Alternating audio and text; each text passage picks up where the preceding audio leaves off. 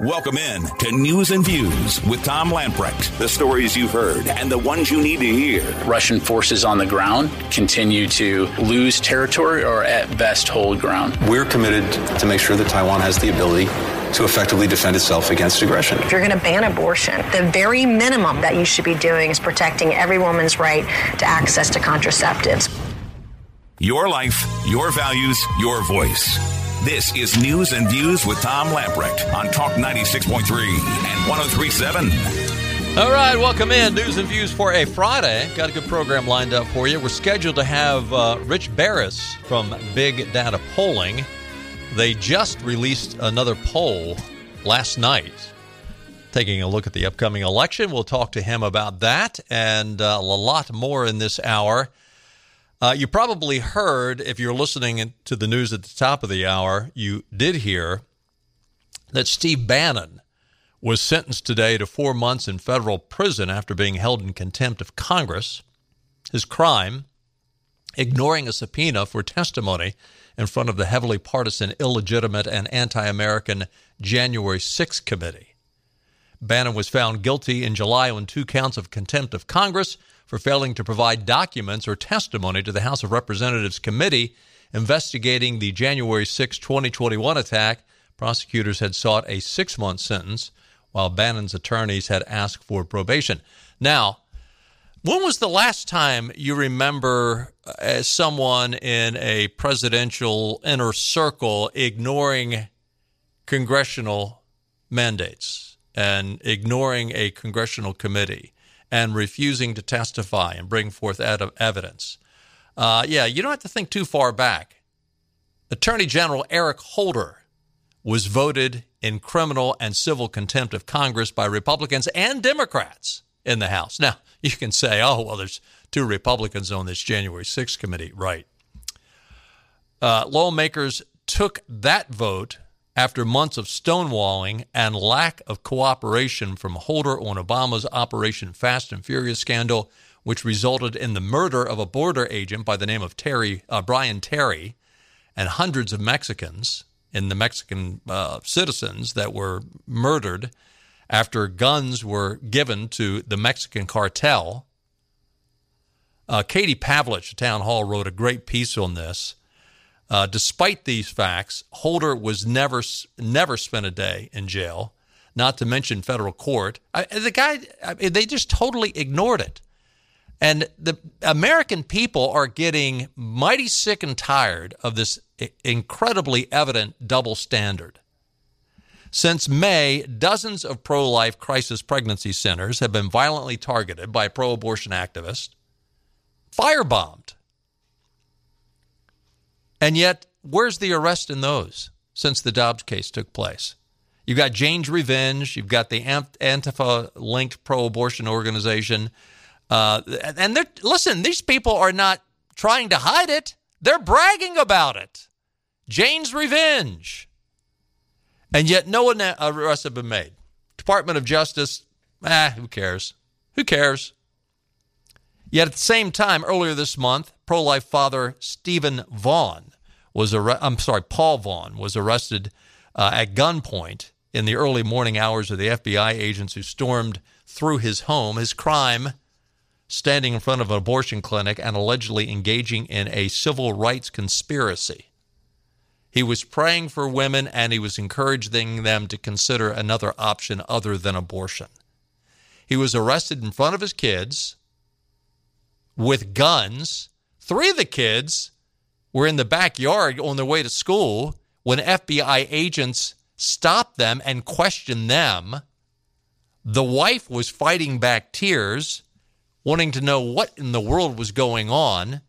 The FBI agents refused to answer why they were there. They did not identify themselves. They did not show their badges. They provided no warrant.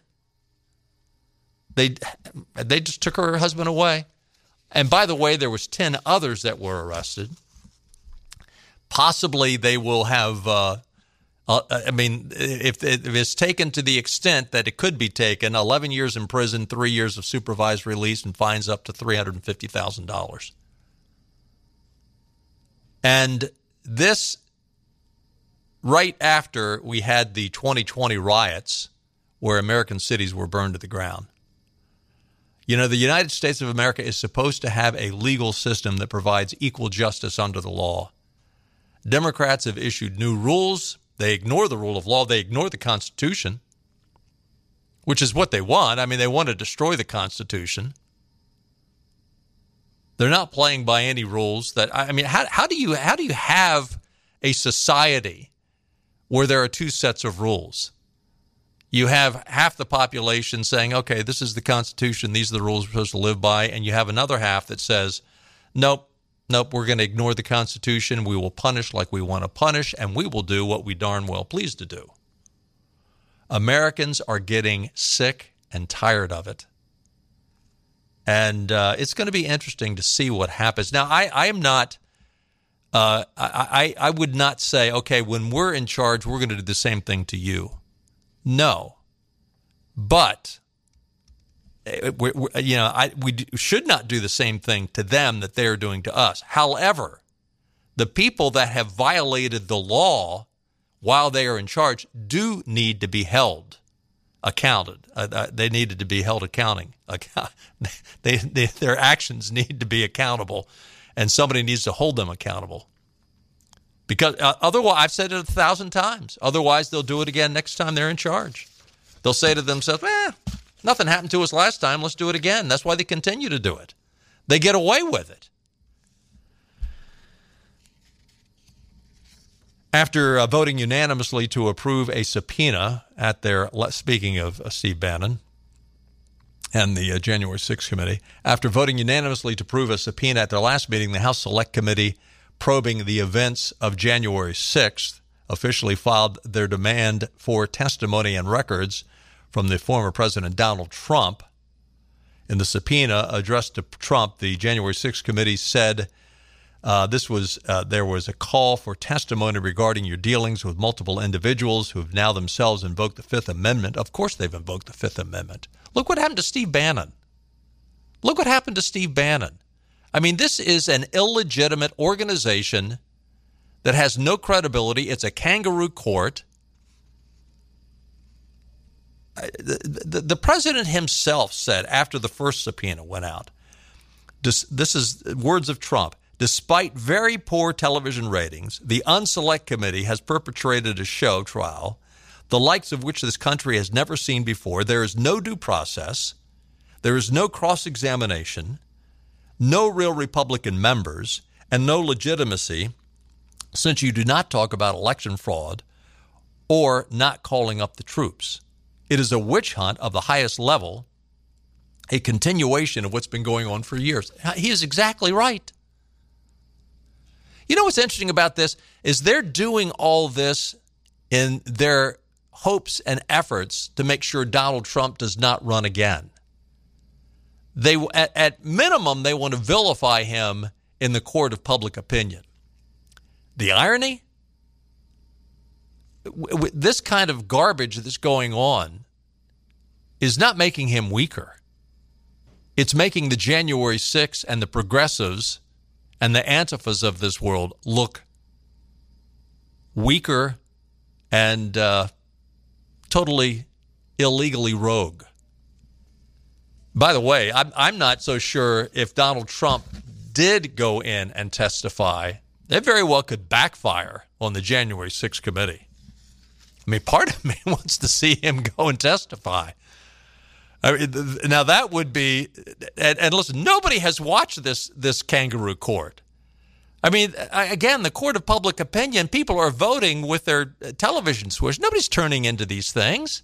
They've gone out and hired a producer to make it look like a dramatic presentation that's got some validity. It has no validity at all. And the American people know it's a joke.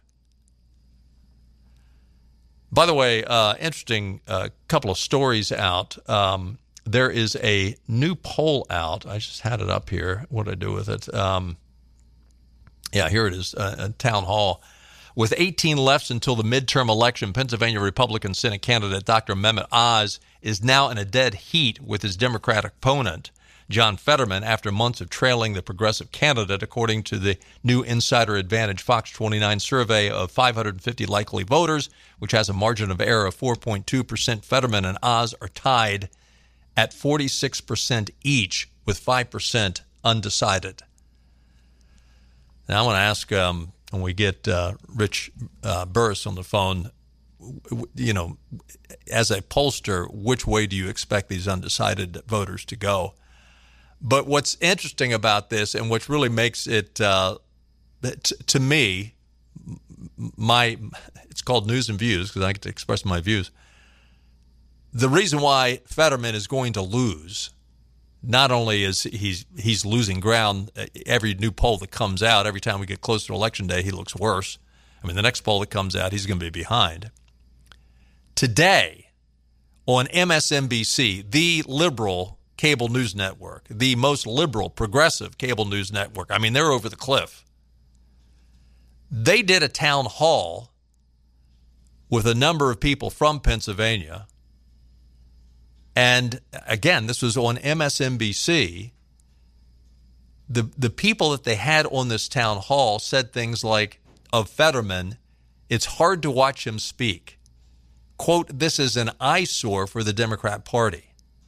Pennsylvania swing voters got honest about the health of Fetterman on Friday, telling MSNBC it's hard to watch him speak and that someone should have advised him not to run in his condition. The segment, which aired during Morning Joe this morning, sat down with several swing voters from Bucks County to discuss Fetterman's health issues.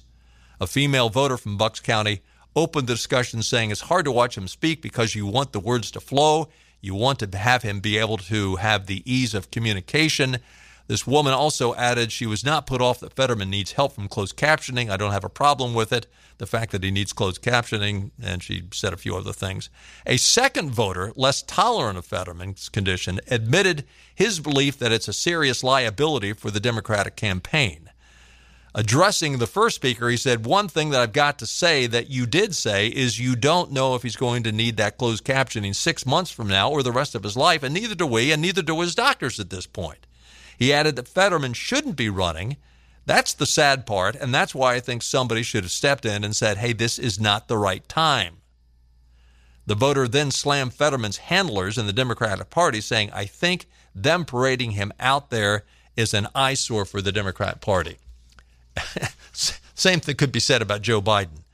But listen, the big part of this story is this is an attempt by MSNBC to rescue their credibility. In other words, they know Fetterman is going down. They've been pushing this guy for weeks, for months. They know he's going down. And listen, they know that things are not looking good.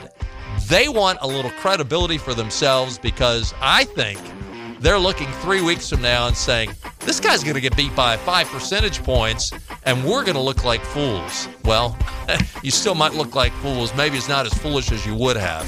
Stay with us. We'll be right back. This is your Drive at 5 and ENC with Tom Lamprecht. Welcome back to News and Views on Talk 96.3 and 103.7. Welcome back in. There was an article out just today by Guy Benson in Town Hall. Among other things, he says, it's increasingly looking like a red wave is cresting. Rich Barris with Public Data Polling and publicdatapoll.com has just released a new national survey conducted by Big Data Polling.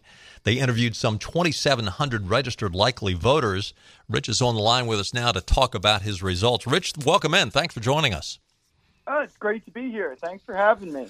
So this is really interesting. It really appears that indeed Guy Benson's on the right track. That I was going over your poll numbers this afternoon, and I'd be quite concerned if I was a Democrat, even if I was a Democrat in a district, regardless of what I'm running for, that even leans towards in my direction. If I was a Democrat, I'd still be rather concerned with these numbers.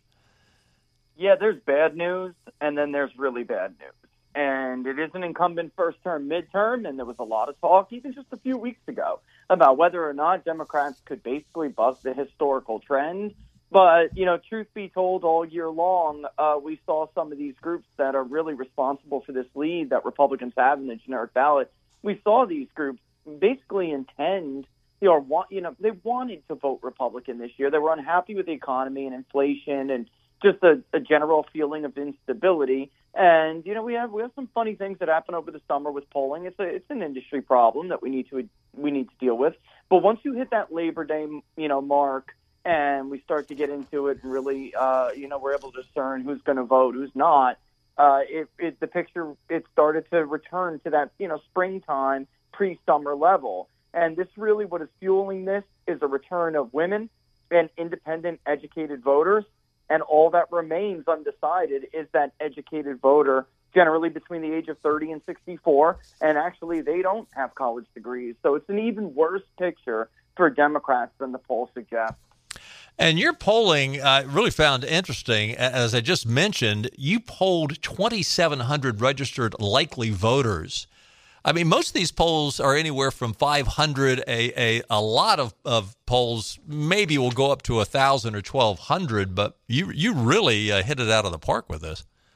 That's what we call it, the big data poll. I've been one of those voices for a couple of years now, even going back to 2016. I'm polled Florida for many, many years, and there are all of these different subgroups. And, the era of randomization is tricky, but it's generally over. And you have got to get a big enough sample where you just don't speak to Hispanics. You speak to Mexican Hispanics. You speak to Cuban Hispanics. And really the same thing goes with white voters now, too. Did you speak to enough working class? And that's been a huge problem for polling in the last few cycles, understating the working class of a share of the vote, which obviously favors Republicans, and that's a great way to miss Republican support. So we definitely do try for bigger samples. We actually spoke to a little over 3,000 people, but we wanted only those we know are likely to vote. They have the vote history and the intention to do so. It was interesting because I got down into some of the weeds on your polling. And we've just mentioned, the Republican advantage, but in things like is the country on the wrong track or the right track? Interestingly, when you look over the age categories, you've got 18 to 29, 30 to 44, 45 to 64, and 65 plus.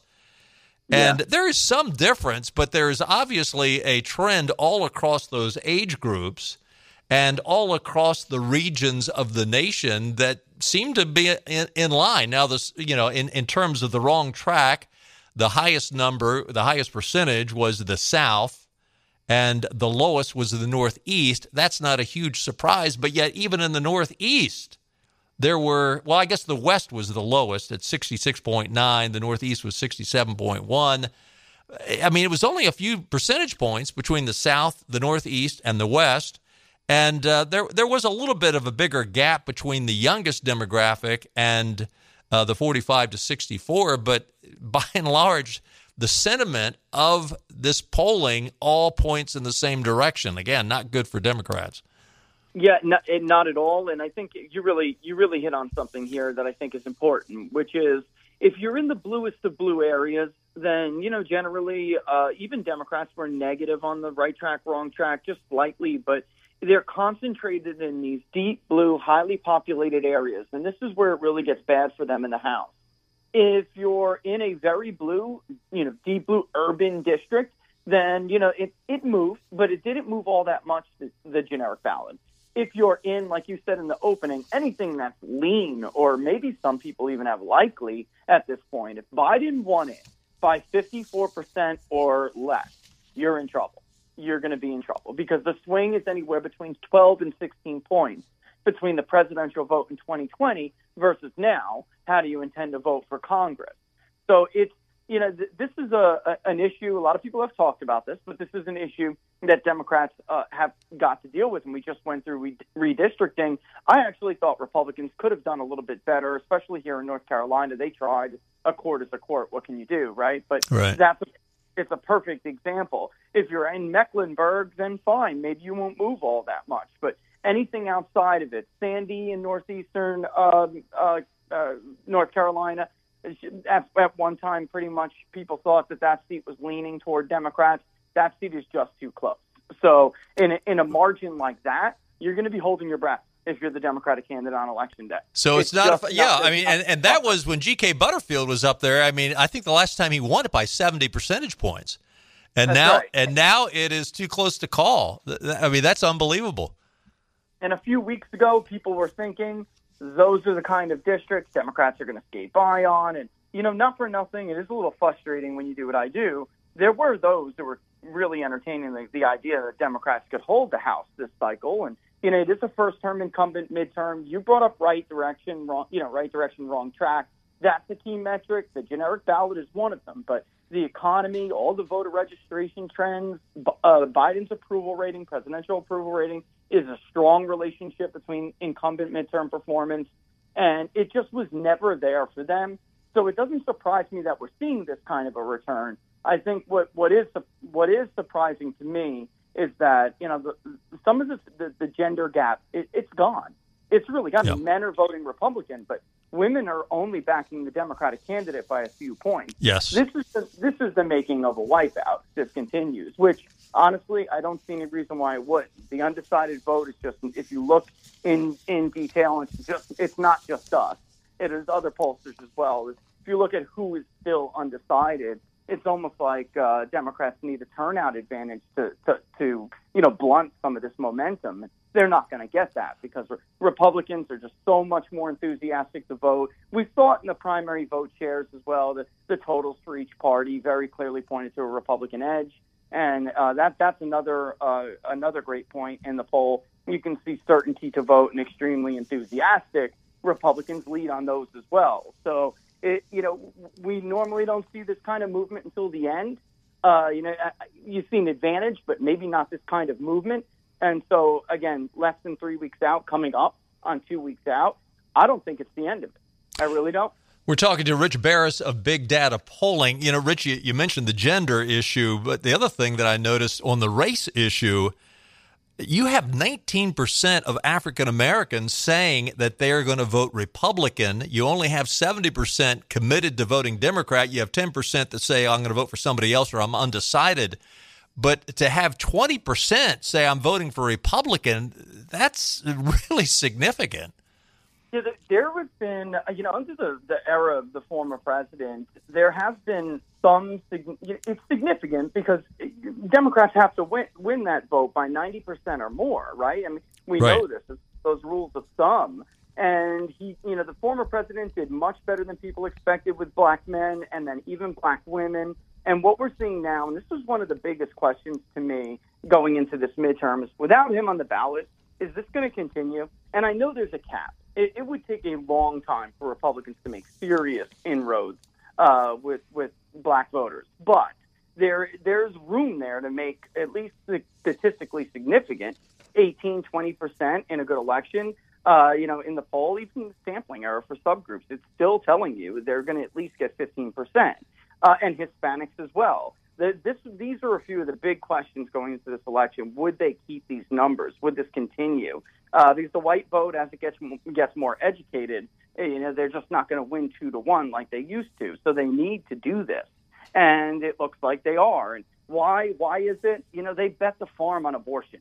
Let's just call it what it is. They bet the farm on abortion, and in the end, are you going to? People just don't have the luxury or the financial luxury to care more about a social issue like that than they do about whether they can put groceries in the cart or, gas in the gas tank. That is obviously, those are needs, basic necessities and needs.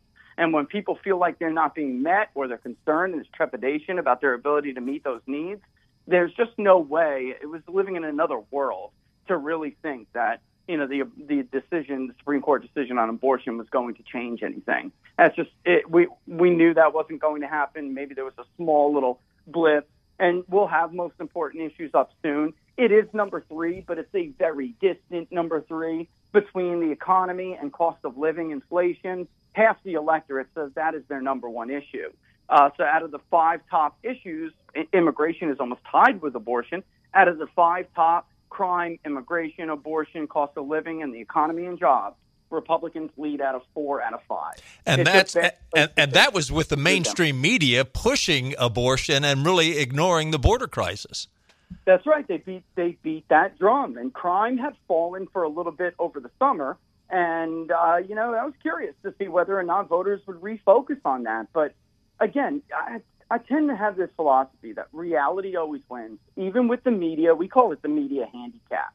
So if you're for people who play pool out there, think of it like this. If you're playing a game of 9-ball, it's the media's job to make sure the Democrats get spotted the 6, right? And that's kind of the role they play. Even with them out there doing that, though, it's hard to refute reality. It really, especially people who are living in some of these metro suburban areas that began to tilt Democrat under the former president. They're coming back now, and you can see that with 4-year degrees and by suburbs, by the area, not only region but by area. You can see people are just there. There's a sentiment out there that they're fed up, and the confidence index we do for economics as well as things like crime. It just shows you that people don't have any confidence in the economy and their stability in life, and that's really what it comes down to. That's going to trump a social issue any day of the week and twice on Sunday. Well, it's interesting because if our folks go to bigdatapoll.com, they can see a bar graph. Go up to the blog section of the website, and there's a bar graph on the 2020 generic ballot that just came out. And what's interesting about this is if you look at some of these categories that usually would go towards the Democrats, they're going by several percentage points towards Republicans. I mean, now the men are up on the Republican side by 14%.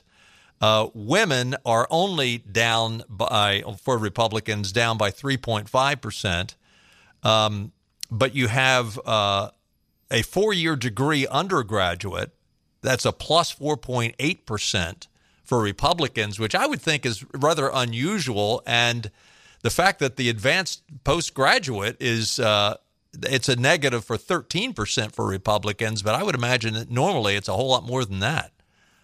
It is. Last month, well, really, it was a pre-Labor Day poll. Last month, it was high double digits, 20-something points, with the postgrad, I believe, it was 26-point lead for Democrats. And the 4-year undergraduate was a 15-point lead for Democrats. So years ago, Republicans didn't really have that much of a problem with 4 years. If you have a bachelor's degree, they didn't have that much of a problem. And if they could fight it pretty close, then anything below that, the margin was much bigger, and they would be able to prevail. And the advanced postgrads, you can get clobbered by 65-35 sometimes. That is just not going to happen this time. It's even if those post-grad margins are bigger for Democrats than expected. I would anticipate that some of the some college associate and the high school and less would be even bigger than our poll suggests. And there is a little bit of a difference with the mode. People we talked to on the phone, if they didn't have a college degree, it was almost 3-1 Republican advantage. We do reach people through different modes. It's a big philosophy of ours. Different people respond to different modes of collection at different rates. So we always do mixed mode surveys, and it helps with ironing out some of those subgroup errors. But nevertheless, it's apples to apples, and you can see the trend. They lost this advantage they had with the 4-year college graduate, and they need that. They absolutely need that, and they're not going to get it this year. If you go back to the first midterm when Barack Obama was president, he described it as they got shellacked. As you look at that first midterm and Biden's first midterm, and hopefully his only midterm, how would you? I mean, do you think that is a very, very similar situation? Is this worse? Is this not as bad as it was for Obama's first midterm? If I was being conservative with projections, I would say that we're beyond 2014. This took a lot longer to see in 2014 when we were polling this. In the final few weeks, we did see it, but some of the Senate races, the state-level polling never did catch up to a final move in the generic ballot. This is happening early, and I believe it is because that advantage was there all year. It temporarily disappeared, amid the media pushing, and they talk about abortion and then the summer response bias. I believe that was just temporary. So it's returning to what we saw early in the year, which was a historic lead for Republicans on the generic ballot, something we have never seen before. So that would indicate that this could really be building up to be something much. Forget about 2014. The only difference is that in 2010, Republicans picked up more than 60 seats because Obama did so well in that election in 2008, the previous election. He had coattails, and he brought Democrats with him. And some Democratic candidates in the House won seats they never had any business winning. So it was a bit of a return to, they were overextended, so it was a bit of a return to the mean with some of the partisan advantages in these districts. This time, I mean, really, Republicans should be capped at about 30 in a normal environment. I think they're over 30 at this point. We're looking at 35, and they already won or netted almost 14 in 2020. So they shouldn't be able to break that 250 mark in the House, but with this polling suggests that absolutely now today is possible, and I don't think that this lead is done. If we were to pull it in another week or 9 days, which we will, I strongly suspect those independents who are undecided, who do finally decide, they're going to decide for the Republican. It's not every single one of them, of course, but they'll probably take them 2-1. So this lead could grow from 5 to 7, and that would put it on par with, about 2010 or a little bit more. Wow. We're talking to Rich Baris of Big Data Polling. Two other questions for you, Rich. Do you expect the last 3 weeks, well, actually it's 2.5 weeks now, I mean, you mentioned it could inch up, but traditionally, as you looked over past midterm elections, is there much of a change in the last few days traditionally? People start to pay attention a little bit more. I think that now, looking at this lead, this would be a bit of a floor, and it's a matter of whether or not those people who say if you look by party, the partisans are in their camp and they're decided. It's really statistically insignificant, the undecided number there. It really is a matter of whether or not the remaining undecided, they decide or they don't vote. Really, I think that's the only question. Do they go out and vote and the Republican lead gets even bigger? Because it will if they do come out and participate. Or do they stay home? This midterm, when we look at the likely voter model, it's going to be closer to 2018 as far as turnout, much closer to 2018 than 2014 or 10. So there's not going to be a 30% turnout rate. That's just not going to happen this time. So if you twisted my arm, I would say that they are going to turn out, and this lead will grow by a few points more, maybe a point to 3 points. And by the way, your poll indicates that independents are leaning towards Republicans by 16 percentage points. You sort of answered my next question, and that is, traditionally, how do the undecided voters go? Would they traditionally go with where the majority is going? You mean as far as what does the poll say they're voting at this point? So it's a 16-point lead. Will they break like the rest of them? Yeah, they will. That's typically the way it goes. And I think that that's consistent with, the old adage that if they're not decided by now, then they're certainly not going to go for the incumbent. So I think really for the Democrats, because they are the incumbent party, they're the in-power party. And it's never a good position to be in and try to win over these people you're already losing and win over the remaining share of them. So, history would tell us that they're going to go against Democrats. And demographically, like I said, they don't look like Democratic voters. These are pro-Republican voters at this point. It's just a matter of whether or not they do go out. And again, I think they will. And they're younger. This is another really interesting point. The Republican coalition does not look like what it did 6, 8, 10 years ago. They're younger, they're less white, and this is a bit of a continuation of a trend we've seen.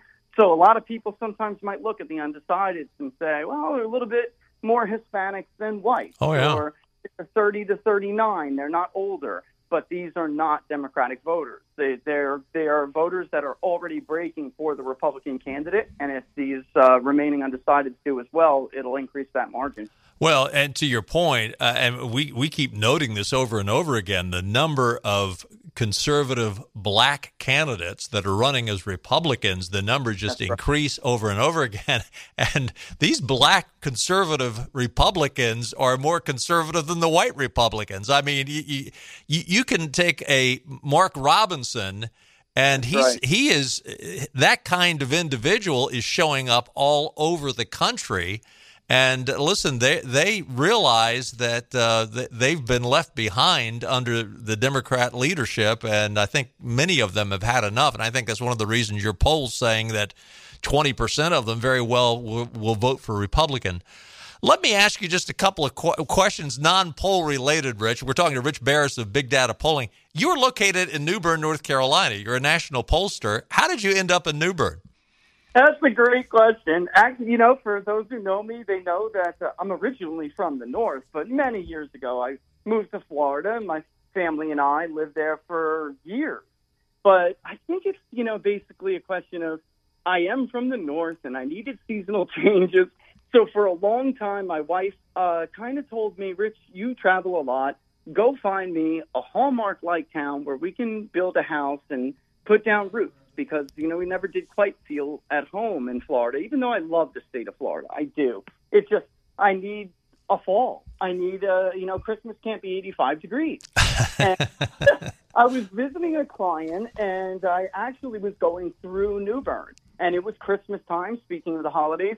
And I was going over the bridge. For those who know, I'm sure a lot of listeners know the bridge I'm talking about, and where you can actually see downtown New Bern, right, the clock tower. And it was all done up for Christmas. And I saw it, and I called my wife, and I said, I think I found it. I think I found your town. And this was years ago. And I took her. We went. We visited a few times. We loved it. We fell in love with it. And the rest is history. And Christmas by candlelight history. There you go. There you go. And your wife's still with you. She's even working at the firm. That's right. That's right. She's a great asset. Couldn't do it without her. So, Rich, when is your next poll going to come out? You just said you're going to update it a week, 10 days from now? Yeah, ballpark. Sometimes I'm a little bit, I make sure all the subgroups are represented. So, I try not to impose an artificial deadline on myself, but we will have state polling out.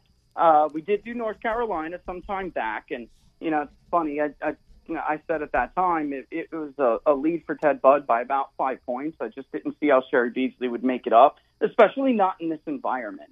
And she's lost some of the support that she had when she ran for judicial office, the police, the backing of police associations. So I just didn't see it. But we will do Arizona again. We'll do Wisconsin again and Pennsylvania again before the election, at least, if we don't get a chance to throw in Georgia. Well, one more. Go ahead. Go ahead. I was just saying one more national and some states. Okay. Yep. Okay. Well, let's stay in touch and have you again before Election Day. That sounds great. Looking forward to it. Great. Thank you, Rich. Rich Baris from Big Data Polling. And if you want, Rich shares his numbers. So if you go to bigdatapoll.com, and you can see this newest poll. Again, if you go up to the upper left-hand corner on his website, you'll see blog. If you go and click on the blog, it'll take you to their newest poll. If you're looking online or on Cable 7 right now, Clark has got that graph up. We got to take a time out. Stay with us. We'll be right back.